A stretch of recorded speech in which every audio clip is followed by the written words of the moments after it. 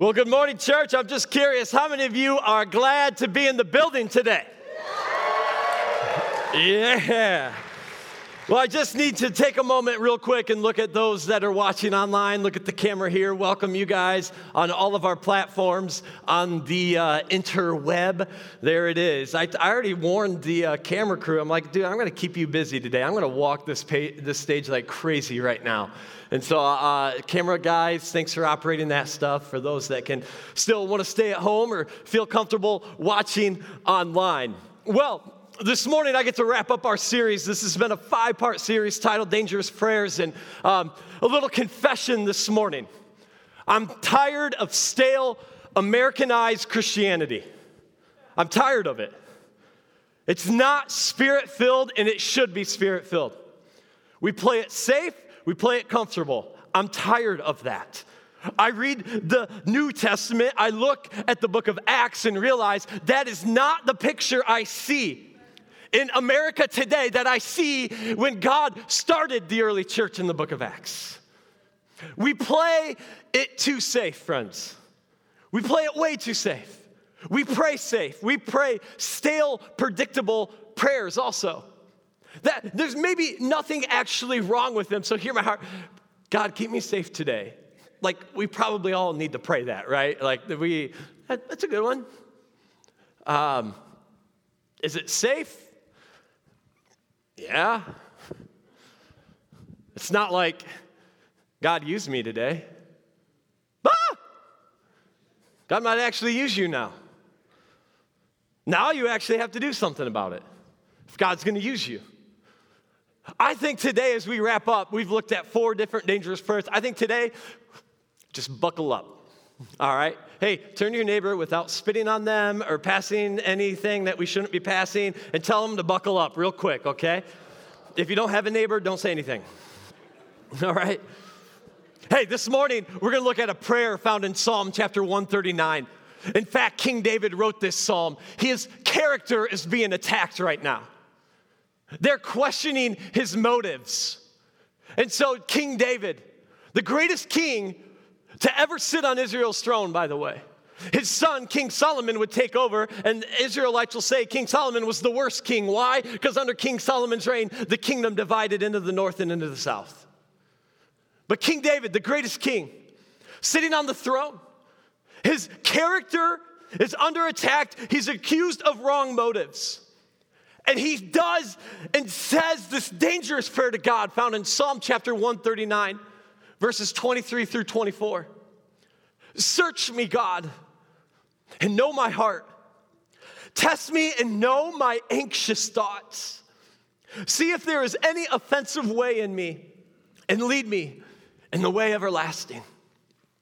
This morning, as we close and wrap up this series together, we're going to unpack this prayer together. And if you're a note taker, I think there's 4 different prayers to this one prayer.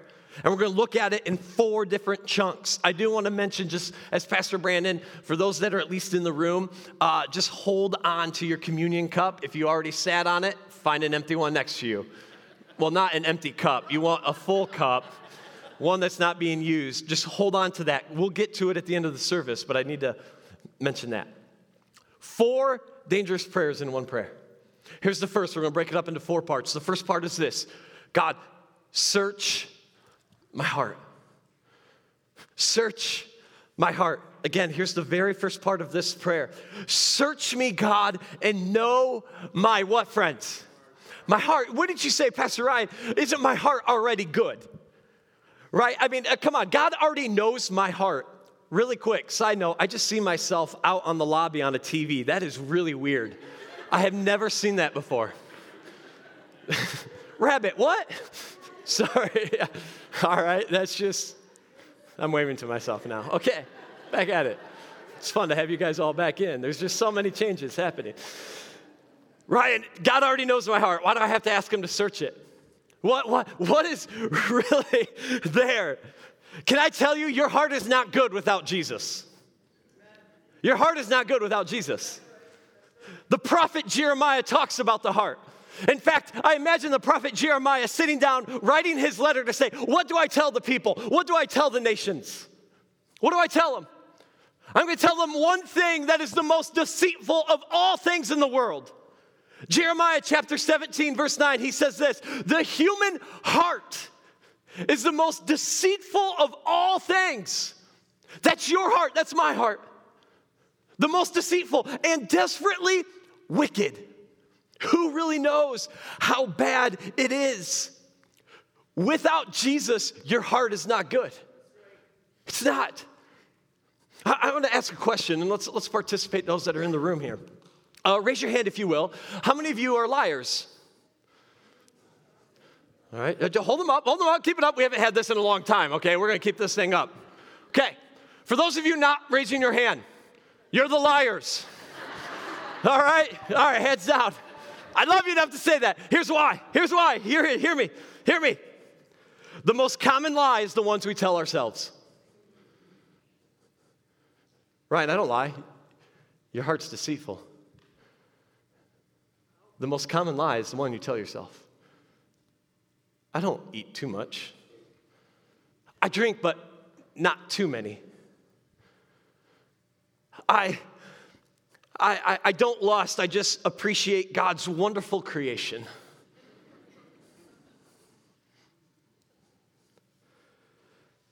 I'm not materialistic. I just like really nice things. I'm not full of pride. I can't help it. I'm just trying to make everyone else better around me. I don't gossip. I just want everyone to know about this situation so we can be in prayer for them. That's real in Christianity. That's gossip. Unless your really heart is not deceitful and you're really going to people to say, we need to lift this person up in prayer. You can do that without getting into the nitty-gritty details, which result in gossip. Our heart lies. It's deceitful. The most common lie is the one we tell ourselves. When you begin to ask God, search what's in me, that can get dangerous. In fact, Pastor Craig Rochelle says this about this verse. I love what he says. Not only is this prayer difficult to pray, but it's even more challenging to apply and live out. Because if you have the courage to pray, then you'll need to exercise the courage to live out what God shows you in reply. I was reading the book Dangerous Prayers back in July, and we were on the lake in Georgia. And I was just plowing through this book. I was just like, this is our family vacation, just having a good time. And I'm sitting down by the lake. I think my wife and my kids, they're in the water there, and I'm in my lawn chair, and I'm just relaxing, reading. And I get to the point where it's talking about Psalm 139, and I'm like, okay, this is cool. Like, this is a great prayer for everyone else except me. And then you read it, and you're like, I don't want to pray this prayer. And I read it, and then I shut the book. And I remember sitting there down by the lake saying, God, search me. Know my heart. And if I'm really honest with you, I didn't want a response back from God. Well, the only response I wanted is, you're good. And the response I got after maybe 5 minutes of just sitting there praying that prayer was, Ryan, you have a critical spirit. God, I'm just trying to make everything else better around me. That's why. Ryan, you have a critical spirit. Okay? So the day passes. This was in the morning. The day goes on. I said something critical in front of my wife. She says, you know, you're critical. I said, thank you, Holy Spirit. I already got it in the morning from God. I don't need to get it from you now. There was a critical spirit. So what do?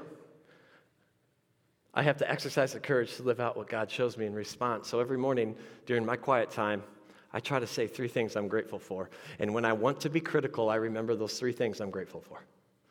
It's easy. But we got to ask God, show me what's inside. Because oftentimes we don't want to know. We already know sometimes. Listen to this, though. But we'll numb ourselves with things because we don't like what's in there, or we'll sweep it under the rug because we don't want to deal with it. That's the first part. Search my heart. Here's part number 2. Reveal my fears. Reveal my what, friends? Fears. Here's the rest of his verse. Search me, God, and know my heart. Test me and know my anxious thoughts. I'm going to ask you a question. What makes you anxious? What makes you fearful? I'm not talking snakes or spiders or the boogeyman in your shower. I'm not talking about those things. What actually makes you fearful and anxious in life? Is it losing your job? Is it that you're single and you're not going to get married? You're stuck in a relationship that's bad and you don't know? Are you worrying and fearful about the future, about the unknown, about failing in life, or some sort of loss? Why does it matter that God reveals our anxious thoughts and our fears? Why would it matter? Because what we fear the most reveals where we trust God the least. Marriage, your bills, your kids. And King David tells you, God, search my heart. You got to reveal to me where I'm not trusting you. Because one thing I know, fear will hold us back, but faith will propel you forward. Now that does not mean, listen to me, please hear me. Faith doesn't mean you don't get afraid. What it means is faith means you don't let fear stop you. You can step into it. Back in March, we did a series right before this whole pandemic happened. We did a series. Actually, I purposely wore the same outfit that I wore the last time you all were in this room, by the way. Side note, okay. Planned it.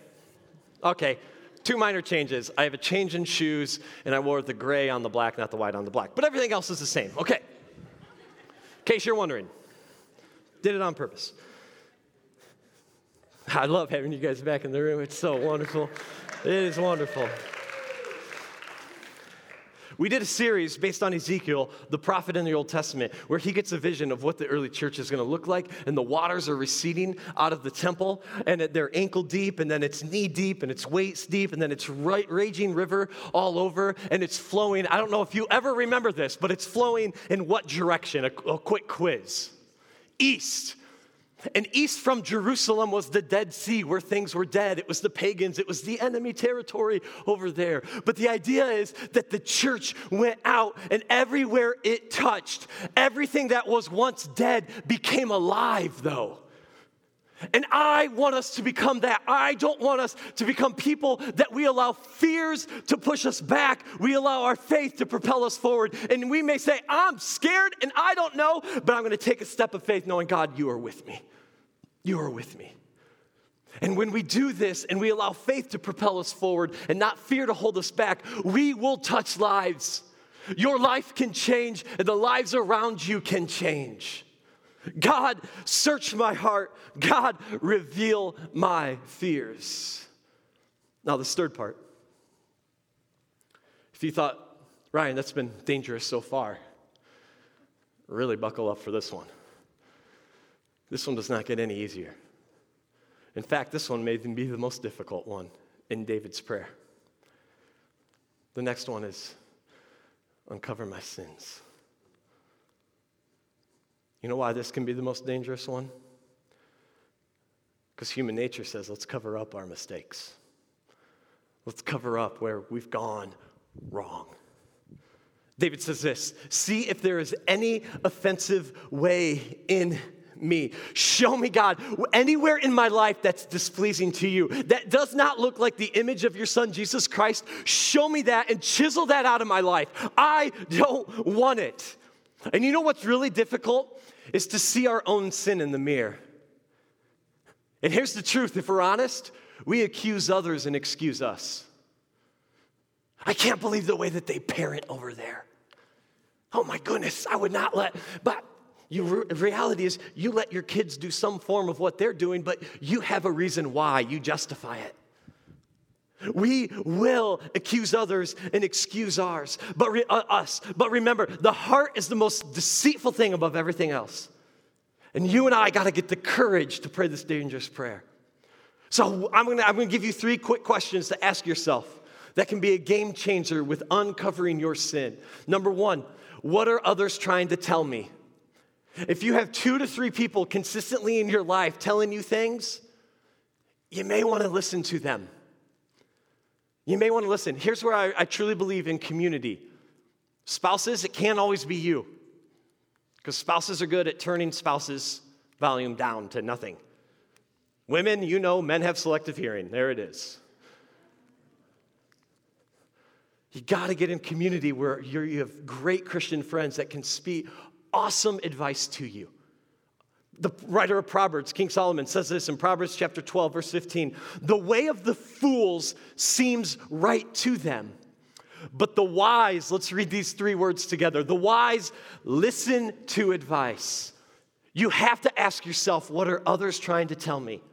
Did you know on average, the average person has 2.3 blind spots? That means you just don't see those things in your life. Your coworkers may see them. Your spouse definitely sees them. And your friends may see them. 2.3 blind spots. What are others trying to tell me? Here's the second question. Ask yourself, what have I rationalized for some time? Oh, it's just a couple drinks, 4, I can handle it. Really? Really? It may not be right. It's not hurting anyone. This is just the way I cope with things, okay? Back off. What have I rationalized from some time? And the third question is this. Where am I most offensive? Not going there. Don't talk about that. I told you, don't bring that up again. Where am I most defensive in life? I love that I just heard myself on a cell phone over here, by the way. Uncover my sins. Sorry to point you out. That was just fun. I haven't been able to joke with people in a while. So God, search my heart, reveal my fears, uncover my sins, and here's the last one. Once you do those things, God, you got to lead me to Jesus now. Lead me to Jesus. Praise team, make your way up. See if there's any offensive way in me, and lead me into the way everlasting. When you've now shown me where I don't look like Jesus, you've searched my heart, you revealed my anxious thoughts and my fears where I'm not trusting you. And God, here you are in this moment of uncovering things that displease you in my heart. Now that we've dealt with them, just lead me to Jesus. Lead me to Jesus. Not anything in this world, but Jesus Christ. I think this is a prayer. This is a prayer that can shake hell. This is a prayer that I truly believe can change eternity. This is a prayer that can enlarge heaven. This is a prayer that can scare demons when we call upon the name of the Lord. This is a prayer that it's dangerous, but it will conform you into the image of Jesus Christ. And that's 5 prayers. There aren't safe prayers. God, make me bold. Make me bold. Help me have the faith to go. If you just make me bold for you, God. But I'm an introvert. I don't have boldness. Boldness is not a personality. It's the presence of the Holy Spirit in your life. You can be bold. Start praying, God, make me bold. God, break my heart after the things that break your heart. I know that lost people break your heart because in your word, you said you hope everyone will come into the kingdom. Lost people, broken families, addictions. Break my heart for what breaks yours. God, use me and send me now. Let me be reminded for all of you this morning that call yourselves followers of Jesus in this room. You are the church. Don't call the church and say, hey, can you help so-and-so? We will, don't get me wrong.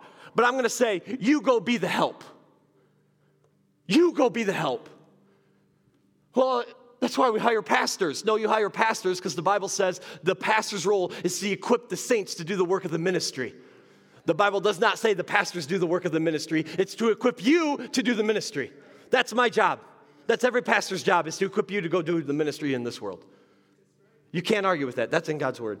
That's not my word, that's God's word. I know it's easier for us because I get it. Don't get me wrong. But then be dangerous and say, God, speak to me. And if he's going to speak to you, you got to slow down your pace of life to hear his small voice. And then the last dangerous prayer, search me. Search my heart. Reveal my fears. Uncover my sins. And lead me to Jesus. I believe if you put these 5 prayers in your life, I believe genuine, authentic, real, spirit-filled, not flesh-filled, not worldly filled, but spirit-filled, life-altering change is possible in your life and in mine. If we be a church that's on our knees willing to pray these dangerous prayers. But I want to close with this.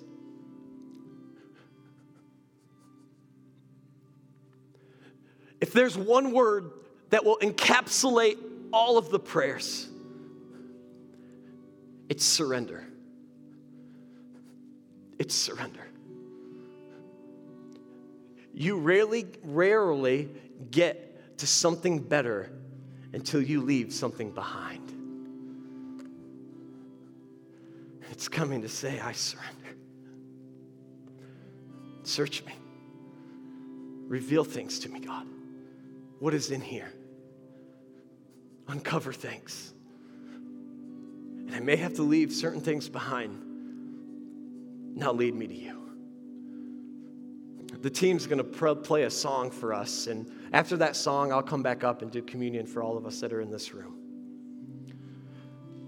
But I'm going to ask you to stand right now if you're in this room. Would you just stand? The song that the team's going to do is a mix of 2 songs for us.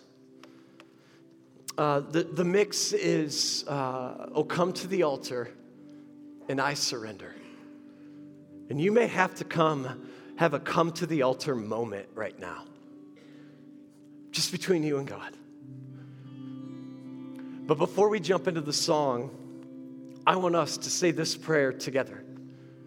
Allow this prayer as a body of believers move into this song. So if you will, let's read this out loud together, will you? Search me, God, and know my heart. Test me and know my anxious thoughts.